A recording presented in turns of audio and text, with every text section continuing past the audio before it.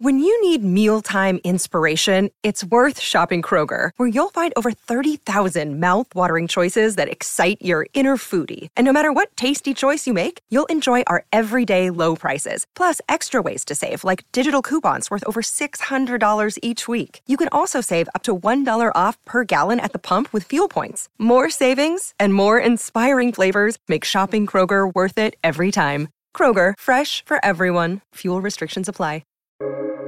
Welcome to the New Books Network.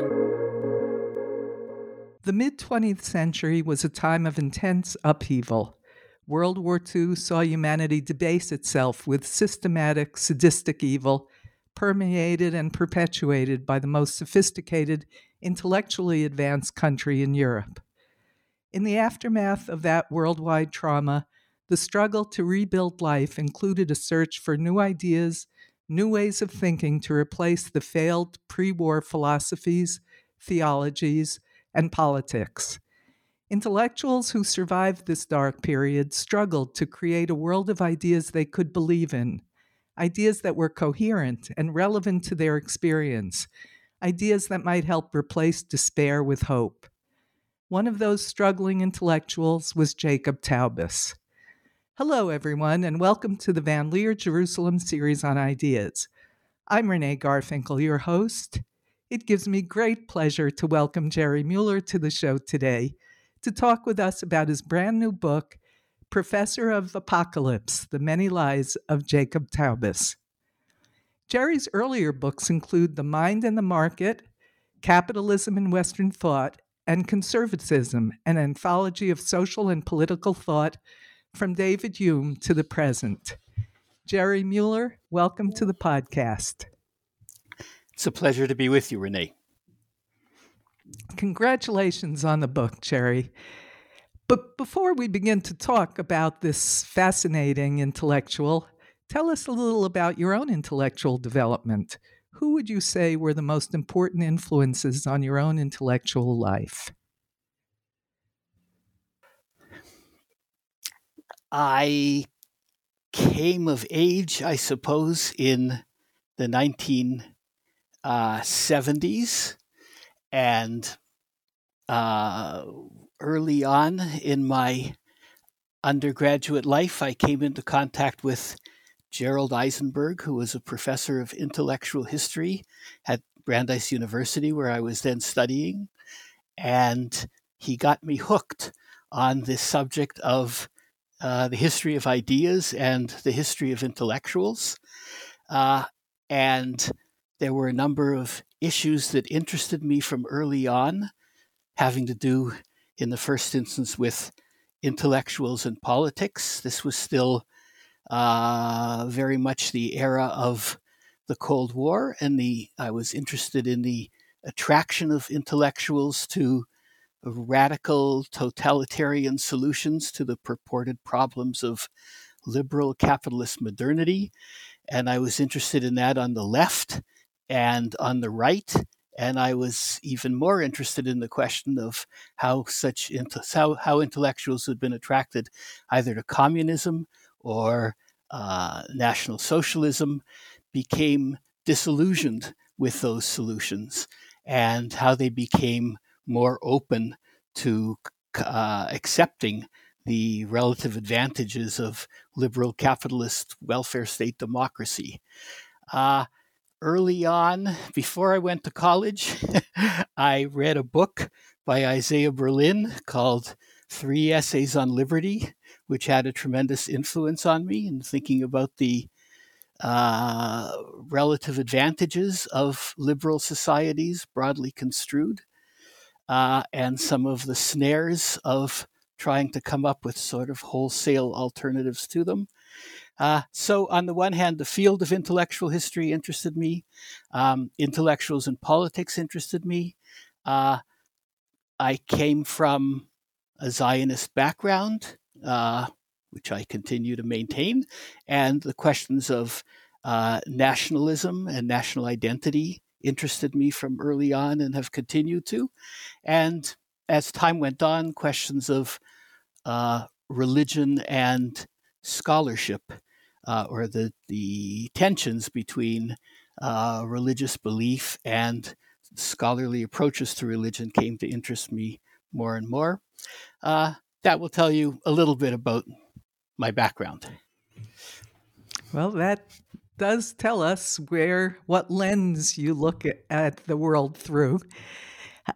Before publication of this book, Taubes was not among the most well-known thinkers of his time. In fact, you write that Taubes was less a scholar than a seer.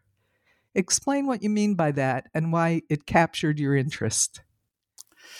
Well, he aspired to be a seer, as opposed to, that is, to someone who inspired others and made broad pronouncements about the present and the possible future, as opposed to someone who did the more routine work of scholarship in the various fields that he was in: philosophy, religion, sociology, and so on. I first he was, as you say, he was pretty well known in German intellectual circles in the 1960s and 70s and 80s, and he was known in some American intellectual circles because he had spent time in the United States in the 40s and 50s and early 60s, and was well known to what were sometimes called the New York intellectuals. And he had, I guess we'll come to this, he had connections in Israel as well and was known to circles of people there. But because he wasn't somebody who published very much, he only published one book in his lifetime, which was his doctoral dissertation, which he published at the age of 24 in 1947.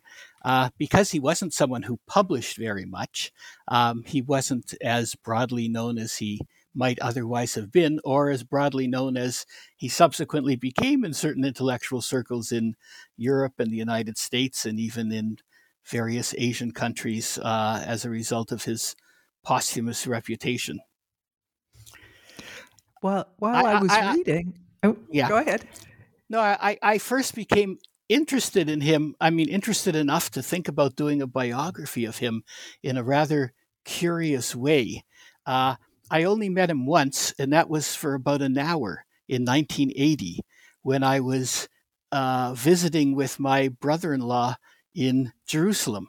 And my brother-in-law had studied with him briefly in Berlin, and it was one of the major Jewish holidays, and my brother-in-law went to the Western Wall, and there he ran into his old teacher, Jacob Taubes, and he brought Taubes back to his house, and I was assigned to talk to him. At the time, I was planning on writing a doctoral dissertation having to do with intellectuals who had been attracted to communism and then had become anti-communist liberal intellectuals connected with an organization called the Congress for Cultural Freedom. And in the United States, that included some people like Irving Kristol and Gertrude Himmelfarb and Daniel Bell and a number of others. And I had read somewhere that sometime shortly after the Second World War, these people had had a seminar on Maimonides with Jacob Taubes. So when I met Jacob Taubes in Jerusalem in 1980, I asked him about this seminar, and he remembered it, and he had some vivid descriptions of some of the people in it and so on. And then I didn't think about him for a number of years, and I ended up writing my doctoral dissertation on a different topic having to do with German intellectuals who were attracted by their critique of liberal democracy to National Socialism and why they became disillusioned with it. That was a book called The Other God That Failed. And while I was putting the finishing touches on that book, a little booklet came out by Jacob Taubes about Carl Schmitt, who was a leading German constitutional and political thinker who had been a critic of the plausibility of liberal democracy in the 1920s, and then in 1933 became an open supporter of National Socialism. And Taubes, and he was still alive well into the 1980s, and Taubes had written a book, this little book, about his relationship to Carl Schmitt and some things that he admired about him, and all of that seemed very curious. And then I didn't think about Jacob Taubes for many years, and I wrote about some of the other topics that you talked about. And then I got more and more interested around in the early 2000s in the intersection of political thought, the critique of religion, and critical studies of the Bible.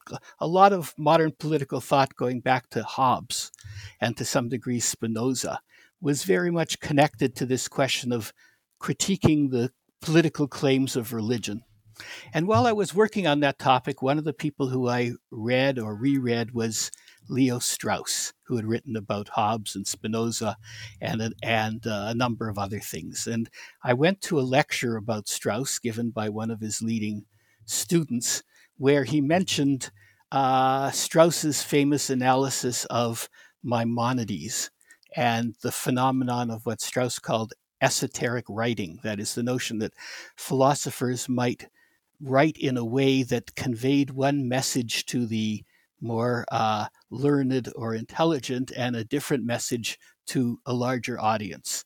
And among the people in the audience were Irving Kristol and Gertrude Himmelfarb. This was Irving Kristol, who was one of the leading figures, actually sort of the founding figure in what became known as neoconservatism, and his wife, Gertrude Himmelfarb, who was a distinguished intellectual historian. And afterwards, I went up to them and I said, "Do you remember this seminar that you did on Maimonides with Jacob Taubes?" And their eyes lit up, and Irving Kristol, who had known virtually every important intellectual in the 20th century, said, "Remember him, of course, he was unforgettable. He was the only really charismatic intellectual I've ever met. And somebody should write something about him." And his wife, B, or Gertrude Himmelfarb, knowing of my interests, said, "Maybe it should be you, Jerry." So I tucked that away in my mind. And a few days later, I was at another conference and I met up with someone else I knew, Norman Birnbaum, who was a left-wing sociologist. And I asked him about Jacob Taubes, and he started to regale me with stories about his experiences with Jacob Taubes and Susan Sontag and her then husband, Philip Rieff, who I'd also written about before. And he said, I think he was the one that told me another person who knew Taubes pretty well was Leon Wieseltier. So I met with Leon Wieseltier at a time when he was the culture editor of the New Republic and had created really sort of the best book reviewing venue in the United States. And he had known Taubes later in Taubes's life in Jerusalem. And he also encouraged me to think about writing a book about Taubes, and he gave me leads about various people who had known Taubes in the United States and in Jerusalem and in Germany. So all of that stimulated my curiosity in the first instance. What did it mean to be a charismatic intellectual? And why were so many 20th century intellectuals interested in this guy, in Jacob Taubes?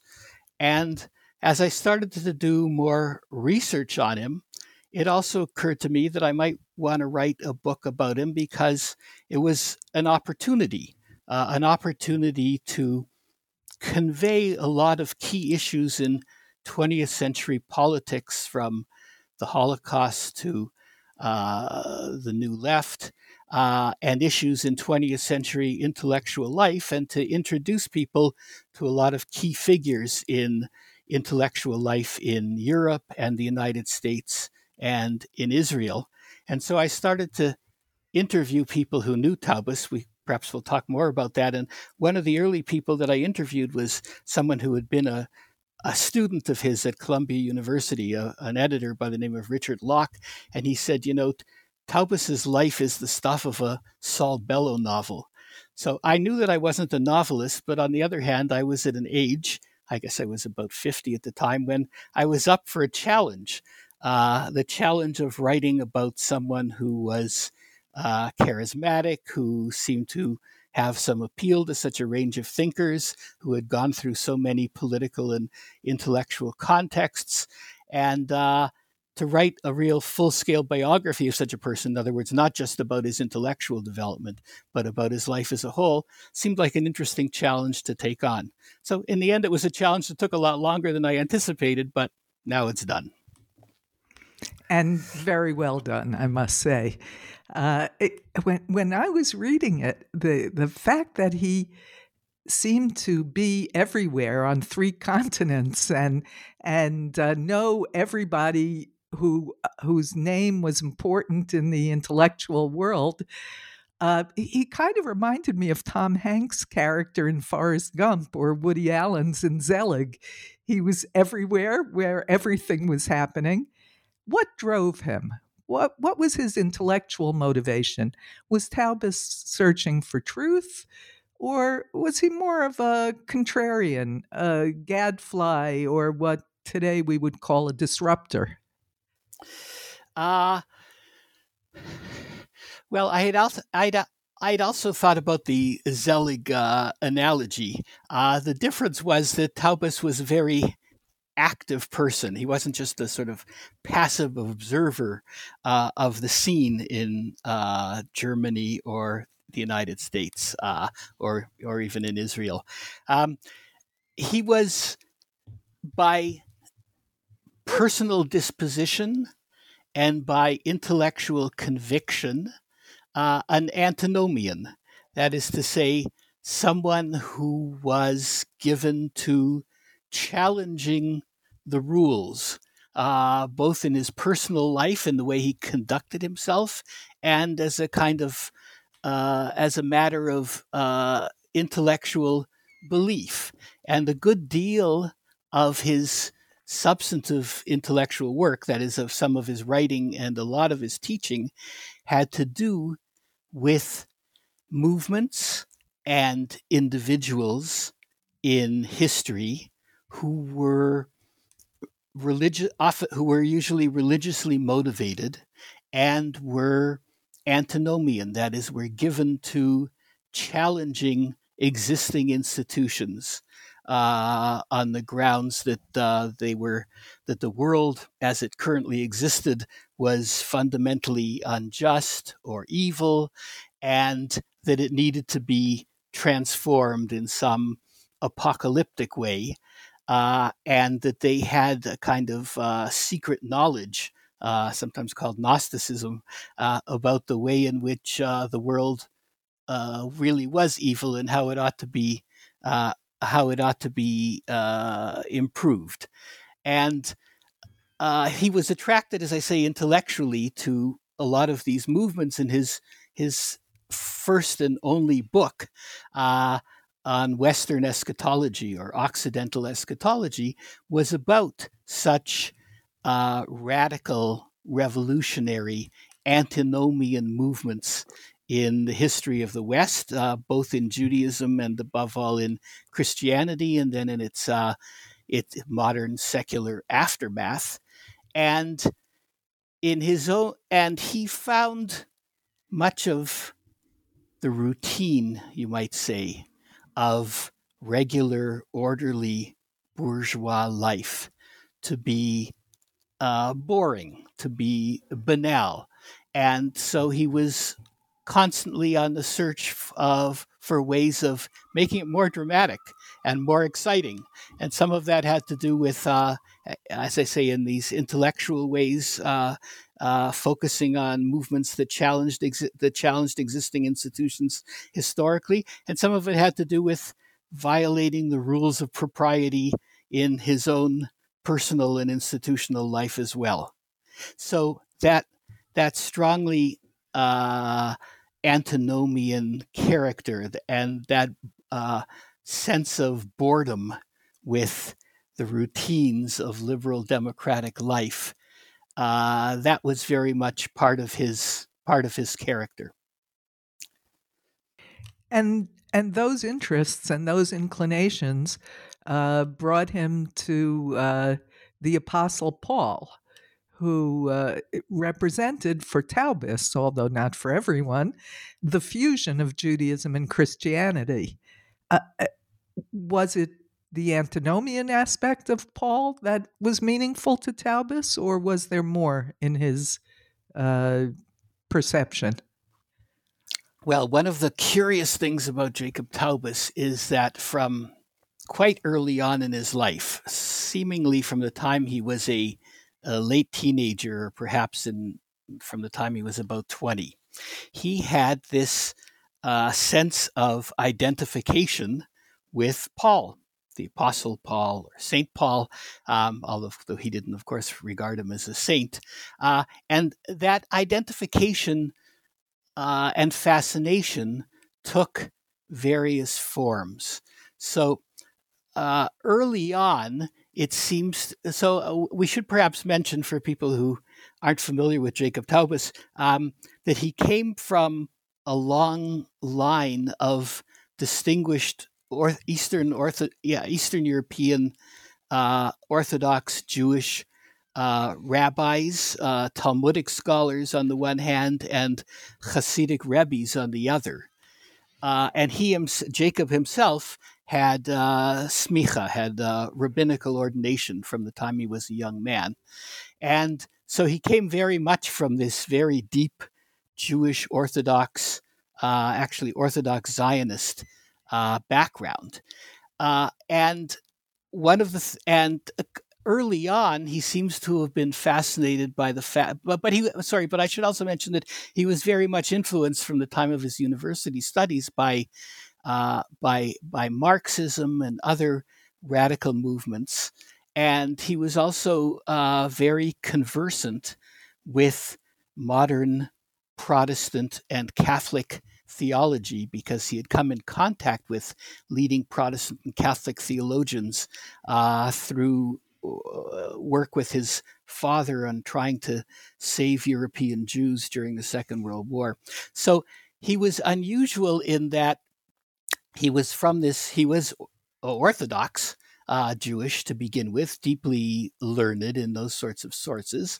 But he was fascinated by, in the first instance, I think, by Paul as someone who was clearly from a Jewish background, and Taubes was interested in just how Jewish Paul's background was in a way that tended not to be emphasized by scholars at the time.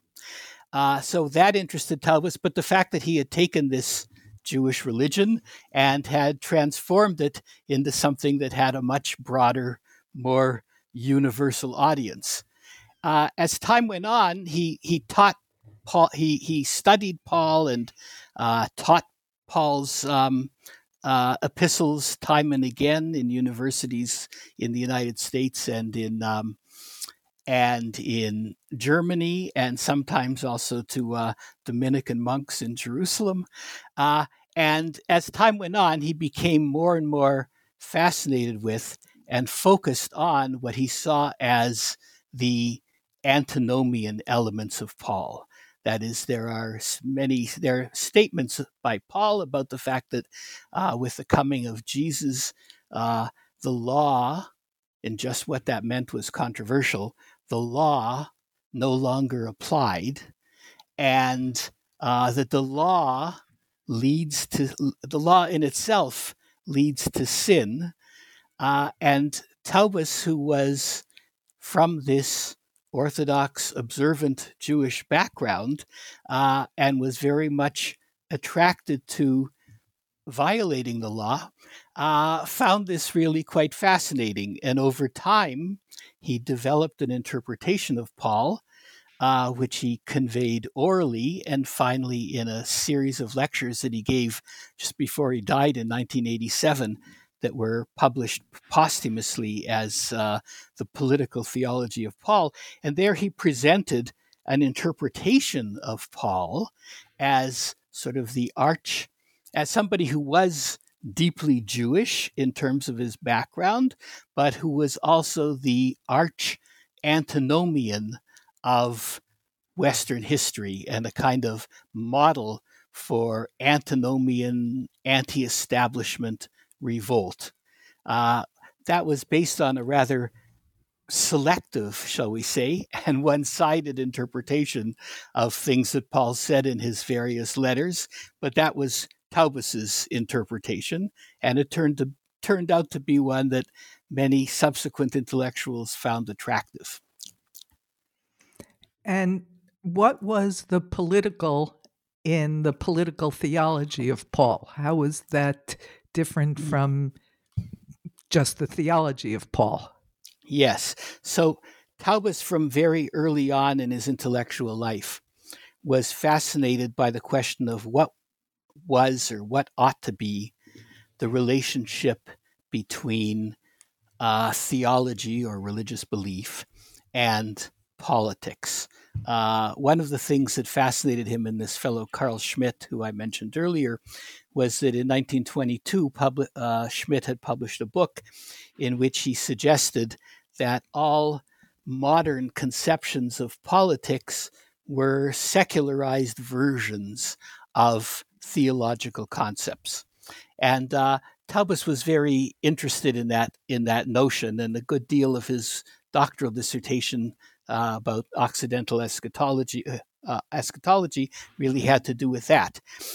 So in Taubes's interpretation of Paul, as he eventually worked it out, he thought of Paul, when Paul challenges the law, Taubes thought of it not just as challenging Jewish commandments, that is halakha, but also as challenging the legitimacy of the Roman Empire and putting the crucified Christ in place of the Caesar as the really highest form of legitimation, in a way that, as Taubes saw it, or as Taubes interpreted it, delegitimated the ultimate religious claims of the Roman Empire. So he saw Paul's political theology as one of challenging the law and challenging the legitimacy of existing oppressive political institutions. Now, there are some passages in Paul that one could read that way. There are other passages in Paul where Paul says you should accept the existing political authorities and so on. Taubes had a propensity to these rather one-sided interpretations of Paul, but ones that, as I say, had a lot of attraction for a lot of people thereafter. He also seemed very fascinated, or to find meaningful, some of the themes in Paul's letters about the inevitability of sin. The issue of free will was also an important theme for him. Tell us about that. Yes. So the whole notion in Paul that because of original sin, that which as Paul puts it, that which I want to do, I cannot do. That is to say, in Paul's reading of things, our urges are such, our desires, our urges are such that we can't really control them, but for the fact of Christ's crucifixion and atonement for our sins and so on, and that and God's grace is what makes it possible for us to overcome those sorts of urges and allow us to do what we ought to do rather than what our limbs and our bodily organs make us want to do. Taubes found that whole emphasis on the limits of free will and on the urge to do what perhaps one ought not to do. He found that it resonated a lot with his own personality and his own psyche. Now, the curious thing is that Taubes at no point in his life believed in the theological basis of Paul's notion that one could overcome this through the incarnation and atonement and God's grace and so on. That part of it, Taubes never bought into at all, never seemed plausible to him at all. But he was attracted on the one hand to what you might call the psychology that Paul expresses in his epistles, and on the other hand to the antinomianism that he expresses, at least as Taubes interpreted it. Yes, we'll get to Taubes's urges and whether or not he could have controlled them in a bit. But first, Taubes, like all of us, was in part a product of his time. He lived in apocalyptic times. And the end of days themes in Judaism and also its daughter religions inspired his thinking. Where did he go with those themes? Well, Renee, there are thinkers who have some starting point, some conceptual starting point that they then develop in a systematic and coherent way in the course of their lifetimes. Taubes was not among those. That is to say, there are certain themes and concerns that he kept coming back to, but it was not like he had a coherent answer to some of the questions that were raised by experiences that he himself had gone through and that the world had gone through in the course of his lifetime. So take the matter of the Shoah, of the Holocaust. As I mentioned, he was living, this was as a very young man, was living in Zurich, where his father was a distinguished rabbi who became very involved in attempts to publicize information during the Second World War about what was going on in Eastern Europe, about the mass murder of the Jews, and to publicize that, to bring it to public attention, and to try to bring pressure upon, especially in 1944, upon the Hungarian government to stop the Nazis from destroying the substantial remnants of Hungarian Jewry. So the Holocaust was very much part of Taubes's experience as a young man. But there are various religious or political conclusions that one could draw from that experience. You might conclude that the world was a fundamentally evil place and one should reject it and all its institutions. He was kind of attracted to that. Or one could conclude that, as opposed to the traditional Jewish doctrine of that God, rewards the righteous and punishes the evil, punishes men who are evil, that was so obviously and massively violated in the Holocaust that any such conception of God was entirely implausible. And Taubes was very much attracted to that too, and to a notion developed by some theologians that it was the very absence of God's presence in the world that ought to be the basis of religious belief. In other words, his manifest non-presence in the world that somehow paradoxically ought to be the basis of religious belief. Or one could take a kind of orthodox religious point of view and say the secular world is an evil place, and Orthodox religion offers an alternative to it and a position from which to criticize it. And Taubes was attracted to those solutions too, which were articulated among Protestants by the great Protestant theologian Karl Barth, with whom Taubes studied, and also were found in a different way in ultra-Orthodox groups like the Satmar Hasidim, with whom he also had a relationship. Or one could, from a Jewish point of view, seize on the Zionist suggestion that in the age of ethnic nationalism, the only solution for Jews in terms of preserving their existence was to have a nation state of their own. So Taubes was exposed to all of those alternatives and wrestled with them in his own mind. But unlike many people who come to the conclusion that one or another of these solutions is the proper one, the interesting thing about Taubes is he managed to maintain them all in his own mind and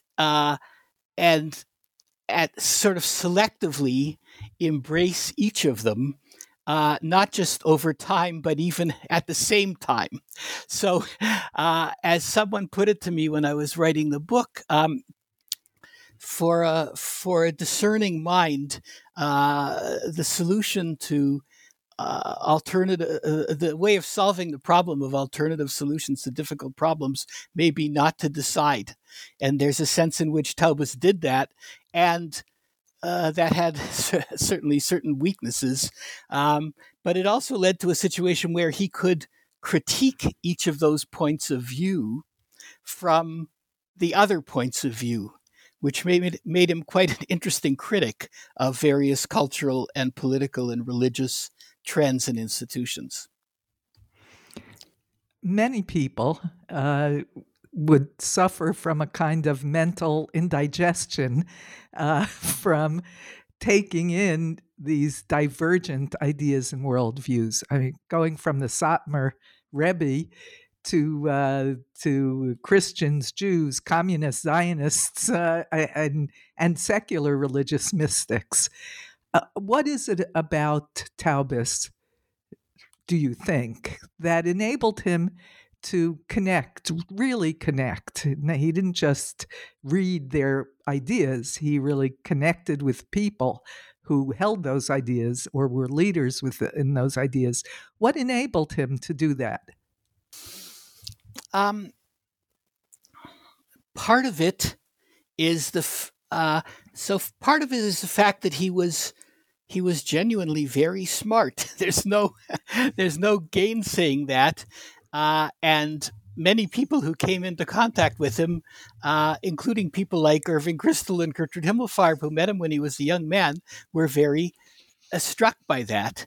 And he had a part of that smarts was that he had a tremendous capacity for ingesting ideas.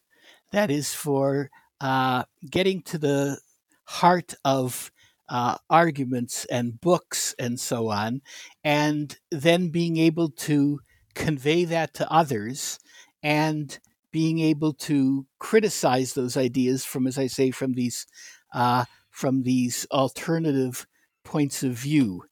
Secondly, he was religiously musical, or as someone put it, he was polymorphously spiritual. That is to say, Max Weber famously said that he himself was religiously unmusical. That is, he didn't have a kind of deep internal sense of what it meant to be religious. And when he wrote about religion, was writing about it sort of necessarily from the outside. Well, Taubes was in some ways the opposite, by virtue of his own immersion, of coming out of a deeply religious context, indeed coming out of a variety of Jewish religious contexts, Orthodox, Zionist, ultra-Orthodox, anti-Zionist, and so on, and being in deep contact with a variety of Christians, of Catholics, of Lutheran Protestants, of Calvinist Protestants, and so on. And he had an ability to feel at home in all of those environments in a way that was really quite unusual and was remarked upon by many of those who knew him. He was also linguistically talented. German was his first language, but Yiddish was also spoken in his home, and his grandfather, who lived with them, spoke Polish. And he, in school in Vienna and then in Switzerland, he learned Latin and some Greek and French and English. And most remarkably, to me at least, he grew up in a Mizrahi home, that is a religious Zionist home, and part of the Zionist project was the recovery of Hebrew as a spoken language. And his father went to rabbinical school in the 1920s in Vienna, and some of the father's teachers, lectured in Hebrew. And Hebrew was well known in Taubes's family. His mother was friends late in the life of Chaim Nachman Bialik, one of the founders of modern Hebrew literature.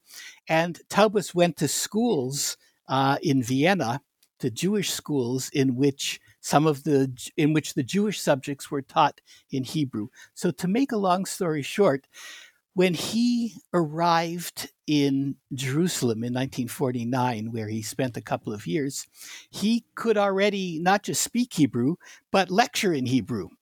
And he lectured on Israeli radio at the time and at Hebrew University and so on. So he had these linguistic gifts, which also opened up a much wider variety of intellectual and cultural perspectives to him. His talent for religion, if we could say that, his feeling, his intuitive gift for religious and spirituality, it wasn't all he had, because he wrote about secularization a great deal. Was he for it or against it? Both. That is to say, he thought that the common notion in the 1950s and 60s and 70s that secularization was a kind of unidirectional process, that the world was becoming more and inevitably more and ever more secular. He thought that as an empirical proposition, that was wrong. And he meant that in two senses. One was that he thought that a good deal of what was going on in the world in movements such as socialism and communism were secularized versions of longer-standing human hopes and urges, which had ultimately religious roots in Judaism and Christianity, and the whole notion of redemption from a fallen world was something that he thought was recaptured in various modern political movements up through and including Marxism and communism. So on the one hand, he thought that such movements aimed at radical transformation were transformations of ultimately religious urges. Secondly, he thought one of the problems with the secularization thesis, and this was particularly the case in the late 1970s, was that there were demonstrably religious movements that were making political claims. So in the late 1970s, when he got more deeply interested than he even had been before in these issues of political theology, he pointed to the rise of the moral majority in the United States and other evangelical Protestant movements that were trying to affect politics. He spent a good deal of time in the later 1970s and early 1980s in Israel, where he was confronted by the reality of Gush Emunim, that is a new kind of religious Zionism that made political claims and territorial claims in the name of theology.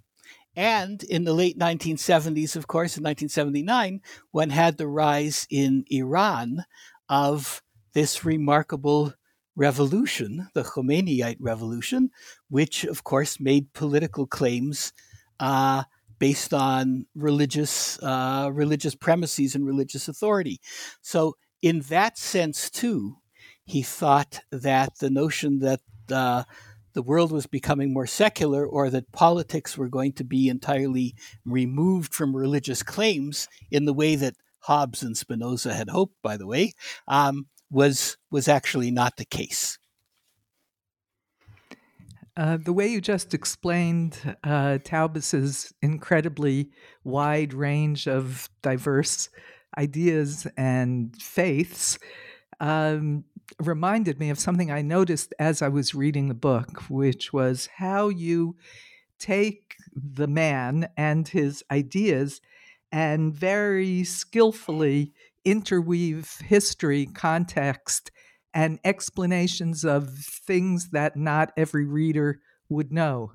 It's seamless, and I know it wasn't easy, so I just wanted to let you know that at least one reader noticed it and appreciated the work that went into making it look so easy. Thank you. I'm grateful to you for that, because that really was one of the purposes of the book, from the way in which I conceived it from very early on, and that was to take the life of this enigmatic, dramatic, and rather fascinating person and use it to introduce the reader to a wide range of political events and ideas and cultural contexts in the course of the 20th century. So I'm glad that you had that feeling in reading the book. I did.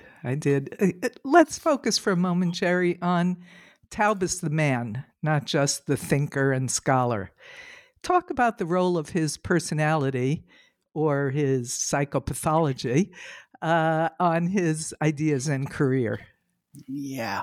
So this comes back to the issue that I began with of what makes a charismatic intellectual. So some of Taubes's charisma had to do with the range of his knowledge and his ability to present these broad vistas on the history of the West and the history of religion and so on.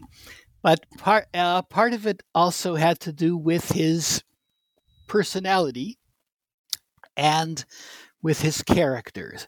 And those were influenced to some degree or another by underlying psychobiological traits. Now, the last thing I want to do is reduce his very interesting personality and character, and somewhat problematic personality and character. I don't want to just reduce them to biology, but there's no doubt that biology played some role in it, and that is Taubes had a variety of manic depression that specialists in the field called type 2 manic depression. And what that means is that for much of a person's life, they experience periods of depression, but also periods of hypomania. That is to say, of greater excitability and liveliness. And then at some point in the lives of such people, typically in middle age, and typically when there's some sort of crisis, and this happened to Taubes as a result of both a political crisis having to do with the New Left at the university he was at, and a marital crisis having to do with his own second marriage, there's some kind of crisis leading to an actual psychic breakdown and psychosis, which then, in Taubes's case, was partially treated through electroshock therapy.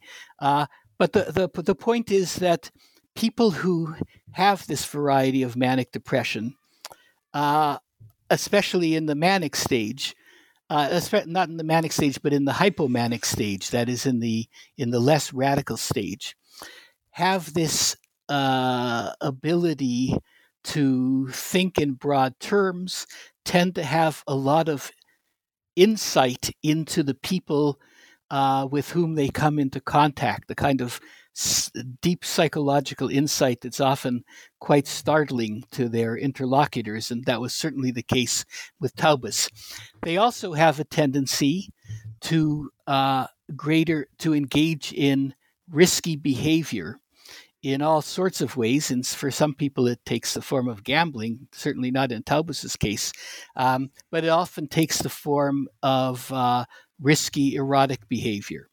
And indeed, from fairly early on in his life till really the very end of his life, Taubes did engage in a kind of erotic adventurism, namely having erotic relationships with a lot of women, including very much so those to whom he was not married at the time, and serially and sometimes simultaneously, and often in ways, and sometimes in ways that were risky for him. That is, that affected very much affected the way in which other people saw him, especially other men whose wives, say, or girlfriends he might have had an erotic relationship with.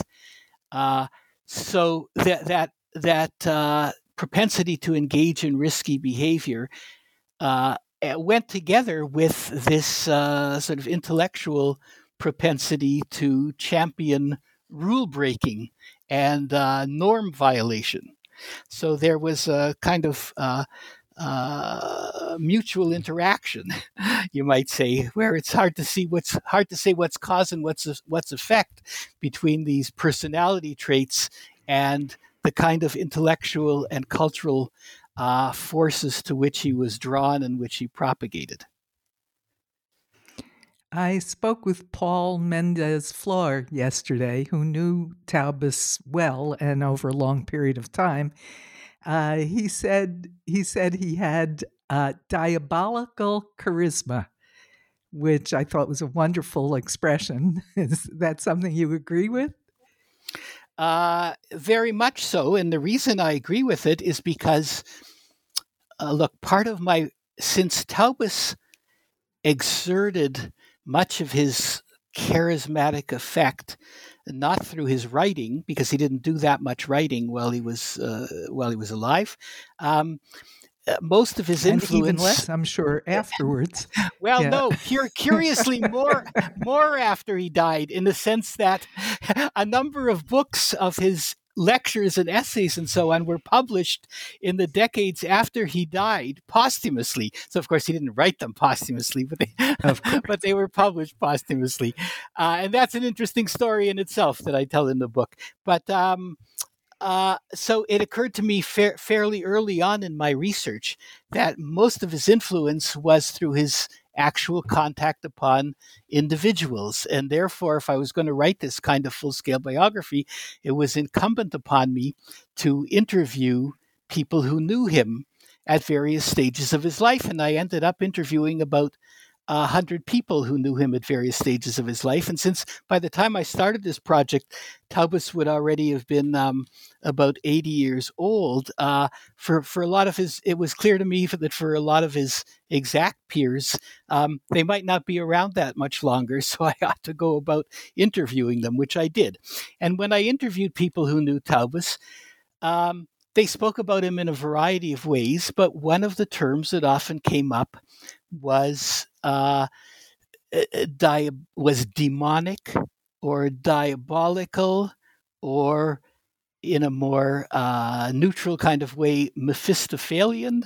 Some of these imply evil, and some of them imply a kind of creativeness that goes together with that creativeness that he inspired in other people. That's part of the notion of the Greek notion of daimon.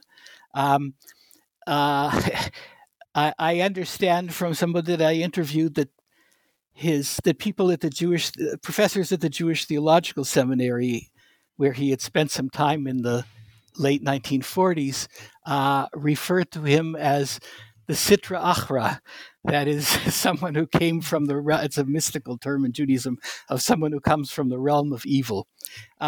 So there was this so many people, not just Paul Mendes Floor, thought about him in terms of both as having this diabolical element and this charismatic element, which they often enough found enlivening and inspiring, but at some point or another, it often led to some kind of disappointment or betrayal or what have you in the history of his personal relations with others. Why did some of his contemporaries consider him a charlatan? As I've said, he was very smart, and he really did know a lot. But he claimed to know more than he actually did. And he claimed more expertise than he actually had. He was somebody who knew something about a wide range of fields having to do broadly with religion and philosophy. But he didn't know as much as people who were really specialists in those fields.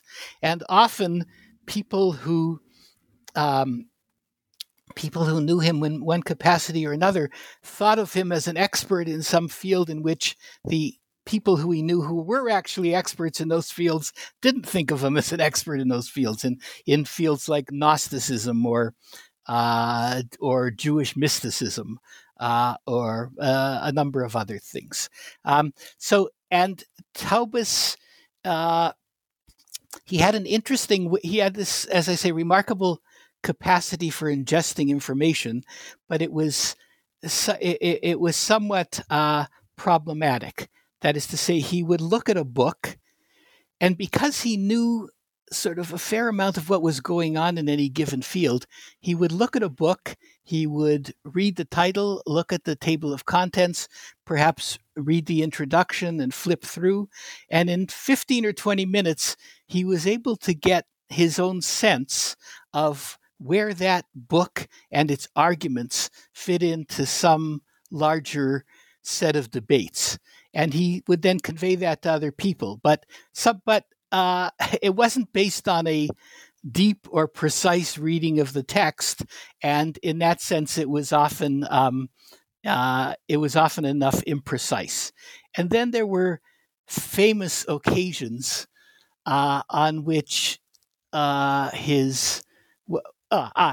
should mention he also had a propensity for borrowing ideas from other thinkers and presenting them in his books and in his lectures and in conversation to others without noting that these ideas were not originally his own. Now, that had certain advantages in that a lot of the ideas that he was conveying were really very interesting.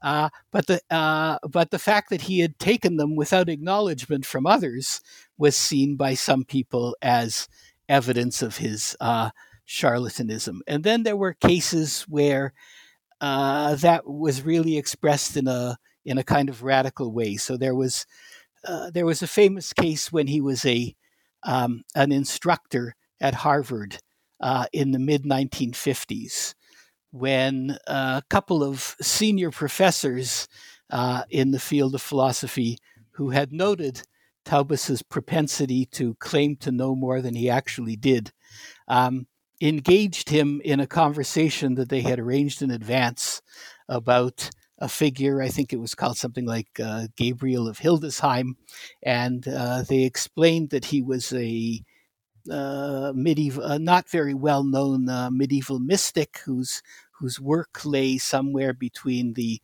Thomistic and Scholastic schools of medieval thought. And they talked about him for a little while, and then Taubes began to talk about him, about the fact that, we didn't know that other people knew about this fellow, and here were some of the insights of this fellow's psychology or philosophy. And at the end of after that, his interlocutors informed him that actually there was no such person. They had made him up. And on the one hand, this was seen legitimately, of course, as evidence of a kind of charlatanism on Taubes's part. On the other hand, the fact that he knew enough about Thomism and Scotism to plausibly come up with what some intermediary figure would have thought attests in some ways to the range of his knowledge and his inventiveness. So that was always a factor with Taubes. People who saw him as brilliant and people who saw him as a charlatan from fairly early on.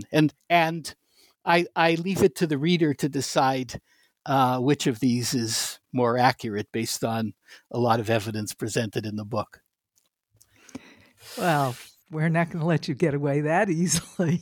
Finally, Jerry, what's your judgment? Do you think Jacob Taubes was brilliant and mentally ill, brilliant and obnoxious, a con man? His colleagues weighed in. What's your opinion? Well, there's no doubt that he had deep mental problems at a certain point in his life, when he was in his late 40s, early 50s, when he had this actual psychotic break. But as for the role of his hypomania, both before and after that, it's often the case with neuroatypical people that their what can be seen as their symptoms, so to speak, also has certain advantages, and that was the case in Taubes's case. I think that it gave him that very risk-taking propensity in the realm of thought often led him to make interesting intellectual connections that other people wouldn't have made. Was he in some ways he was a con in that he led people to believe that he knew more than he actually did, but he really did know a lot. And not only did he know a lot in terms of, say, pure knowledge, but because he was able to marshal these varying intellectual and disciplinary and political perspectives, he was often quite acute in the critiques that he made of the plausibility of various religious beliefs and behaviors, and sometimes of certain political movements as well. So there was both there. There was the brilliance and the charlatanism. There was a tendency to be exploitative of people, but also often to be very enlivening of their lives. It's all there, and it would be. I think it would be a lot less interesting if he were unequivocally on one or another side of these issues. Well done. Lots of good luck with Professor of the Apocalypse, Jerry. It's a work you can be very proud of. Thanks for taking the time to talk about it with us today. And thank you for taking the time. And I'll be curious to see the reactions to Professor of Apocalypse. It's just come out in English, and it's coming out at the end of the year in German, where it should have, I guess, an intellectual life of its own. So thanks very much, Renee. Good luck and congratulations. And thanks to our researcher, Bela Pasikov.